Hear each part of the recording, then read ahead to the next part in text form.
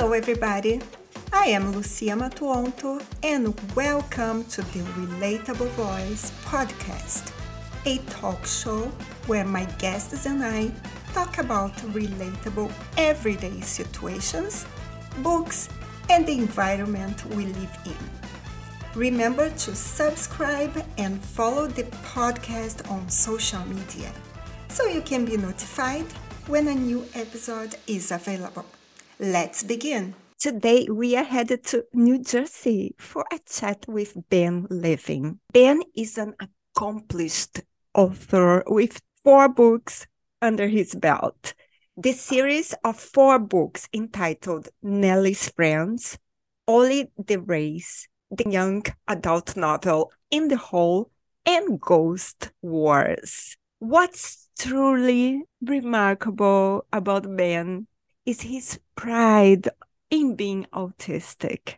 He uses his role as an author on the spectrum to show that autism isn't a setback, but a unique gift. My dear Ben, welcome to the Relatable Voice podcast. Thank you. Thank you so much for having me. Of course, Ben, it's fantastic to have you here today. And for our listeners, I had the privilege of interviewing Ben 2 years ago when he was just 18 years old and had just published In the Hole. It's also been great to hear that you are now studying at Farley-Dixon University in Montvale. And I have to tell you that I am very, very proud of you. Thank you so much. Yes, of course, Ben. So, could you share a bit about your college experience so far? I love Fairleigh Dickinson so much.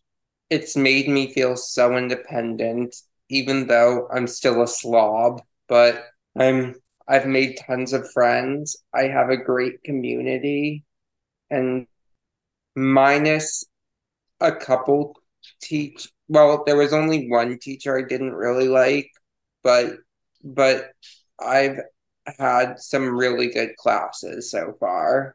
That sounds amazing, Ben, that you felt as if you were part of the environment and you made friends. And what is your major? Creative writing. Of course. And Ben, did you encounter any challenges adjusting to college life and being away from home? I struggle with disorganization, and because of that, sometimes I don't always write everything down. I'm trying to get better at scheduling myself, and while I've improved a little, I still have ways to go. But because I'm disorganized, it's not always easy to get all my work done in time, but I'm working on that.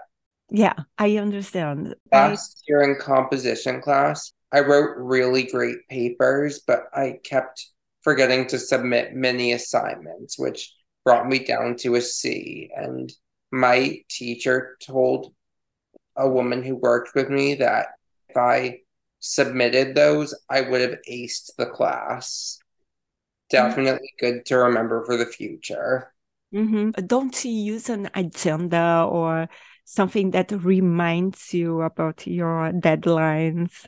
I started working with an executive functioning coach to schedule assignments. This is good. Your major in creative writing is very inspiring. Are there specific parts of the program that have been especially helpful in honing your writing skills? That's a really good question. I can't think of any specifically, but yes, I have gotten some help, especially when I took creative writing my fall semester. Next semester, I'm taking playwriting and nonfiction. I'm really excited for both of them, especially playwriting. I've been into writing scripts for a little over a year, and I want to get better at it. And you usually write fiction, am I correct, Ben? Yes, the only nonfiction I've written is a ton of biographies. Okay. And what do you like writing the most? Probably fiction. My four favorite things to write about are friendship, animals, history, and sports. And Ben, for our listeners who might not have caught your previous interview, could you give us a glimpse into your childhood and background? Sure. I was diagnosed when I was 4, but my parents didn't think I could live a complete life back then with it. Most parents didn't. They found this program which helped me get better skills I needed in order to do well in life. While the program did help me improve my skills needed, it also gave me the message that I was being cured. And that led to a lot of confusion for me, as well as feelings of inferiority, even for once having it. In 8th grade, I switched schools, and after realizing most people didn't think autism could be cured, I kept it a secret because I didn't want to seem like a crazy person. But at the same time, what I didn't realize until years later was that deep down, part of the reason I was doing it was because I wanted a fresh start where no one knew and to just rip it out, move on. I I made so many friends that year. It became like almost in an unhealthy way. I started depending on my friendships for validation. I realized all of this in 11th grade and started wondering what the right thing to do was until I figured out with the help of a close relative who didn't think you could recover. I helped understand that you couldn't, but that I shouldn't have been ashamed in the first place, and that autism isn't a negative. Sure, it's tricky but to deal with sometimes, but it's worth it, and there's so much joy that comes from it too. Yeah. Skill. A lot of autistic people have special skills and they have an amazing community. And besides, the world would be pretty boring if everyone was neurotypical. 6 weeks after I accepted it on April 3rd, I posted about learning to accept and embrace my autism. I will never forget the night I posted and what it was like to get so much support. Mhm. I also realized with the help of others that I had a chance to change the way autism is viewed and help work for our equality. As a physical therapist who has worked with children with autism and various neurological syndromes across different countries, I must say your commitment to showcasing autism as a gift is truly commendable, Ben. I greatly appreciate your perspective, and I wish there were more people who could encourage neurodivergent children to pursue their dreams. So I Yeah. really appreciate you, Ben. And can you share when you decided to step into the roles of an author and an activist? Activist was right after I posted. I realized I had a platform that could make change. Author happened after I turned 10. I've always loved stories, but it didn't have I didn't start actually writing until after my mom kept accidentally referring to a story I made up as a book. So I decided to write down my stories and turn them into books. The support of your family was crucial for you, Ben. Absolutely. And let's dive into your literary works. Okay. So could you tell us about your latest book, Ollie and the Race? Was it the latest? Ollie and the Race isn't my latest book. Which one you want to talk about? Good question. I'm fine talking about any of them. I did just finish writing a collection of fairy tales rewritten to make the main characters autistic. I wrote 10 of these fairy tales: The Frog Prince, Hansel and Gretel, The Little Mermaid, Goldilocks and the Three Bears, Sleeping Beauty, Six Servants, Little Red Riding Hood, Beauty and the Beast, The Ugly Duckling, and Pinocchio. So how many books are they going to be? They're going to be one big collection. So the characters are autistic. Yes. Tell us more. Sleeping Beauty, for example, mostly I do the main characters. In Sleeping Beauty, the characters whom I made autistic were the evil fairy, allegedly evil fairy, and Sleeping Beauty's prince. Do they have the same names, or you created completely different Completely names? different names. Mm-hmm. And when are you going to be publishing this whole collection? I don't know yet. I just finished writing it. I still have to type it up, or my mom usually types them up, but she's been trying to get me to do it more. Currently, the compromise is that I read it to her while she types. Undoubtedly, Ben, you've become a role model for many people. Thank you. So, how do you embrace this influential role? And what essential messages or advice do you aim to convey to individuals, especially those facing challenges similar to yours? Don't give up and embrace who you are. You are capable of anything. From where do you get your strength? I feel like most of it comes from my supporting cast, like my family and my friends, you. Thank you. And what do you like doing in your spare time when you are not writing? I like to go on walks. I sometimes swim or garden, though not often. I like catching up with friends. Understanding the experiences of autistic individuals can be challenging for some. You know, sometimes people they don't know anything about neurodivergent Yeah. people. When I dressed as Sam Gardner for Halloween in senior year, it was my first Halloween since accepting my autism and learning to embrace it.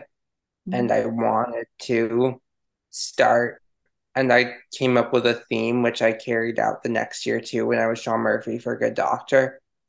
Besides the point, when I was Sam Gardner, I wore I wore headphones as part of my costume because Sam wears sensory headphones because he because sometimes for autistic people, not all of us, we are not a monolith, but for some, loud noises or noise in general can be very overstimulating to handle. Mm-hmm. When as because headphones were part of my costume, one guy kept teasing me and saying I was listening to tunes, which actually offended me a little because it showed, because even after I explained that they were sensory headphones to help protect my ears as Sam, he still kept going with it. It was, I don't think it was meant to be intentionally harmful, but the ignorance in that bothered me a lot. Like, part of me wishes people knew more about autism so they'd understand the point of the headphones was not listening to tunes at all. If anything, that would have probably made them worse. Yeah, exactly. We need to spread more information, Ben, about autism. And Yeah. if you could share one insight or advice, a piece of advice to foster better empathy and understanding, what would it be? Hmm. To foster better empathy and understanding. Mm-hmm. Listen. I mean, that's the best advice I can give. Just listen to other people, especially those whom who struggle. Yeah. You listen, you understand, and then you read more about that subject, and you become a more understandable person. And in reality, then we are all different. And the difference Yeah, are fine. It's okay to be different. it is.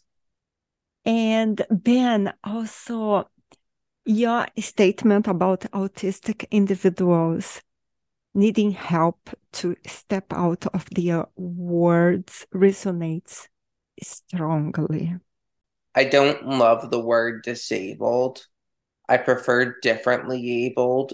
However, oh, for some, the word disabled actually brings a lot of pride, which is something I can understand. And at the same time, I feel like, especially since the world was made more for neurotypicals than for us, we it's not our neurodiversity that disables us. It's more a lack of accommodations. And if people were more accommodating and gave more effort to making it easier to be in this world, like accommodations for classes and things, then you may not even be able to tell that you're disabled. Yeah. And Ben, lastly, what's next for you? A I lot of things. plan on coming back home, except to the school I went to prior to eighth grade. I want to live in that community and just hopefully teach. Creative writing? Yep, possibly English as a whole. I'm not certain I'm capable of that, but I still have time to learn. Ben, would you like to leave a message for our listeners today, for autistic and allistic communities that are listening to us today? For autists, I say embrace who you are and follow your dreams. It's a little hard to think about what to say to allistics. I think the important thing is to talk to us. One of my favorite sayings is nothing about us without us. So if you want to do good to us, you have to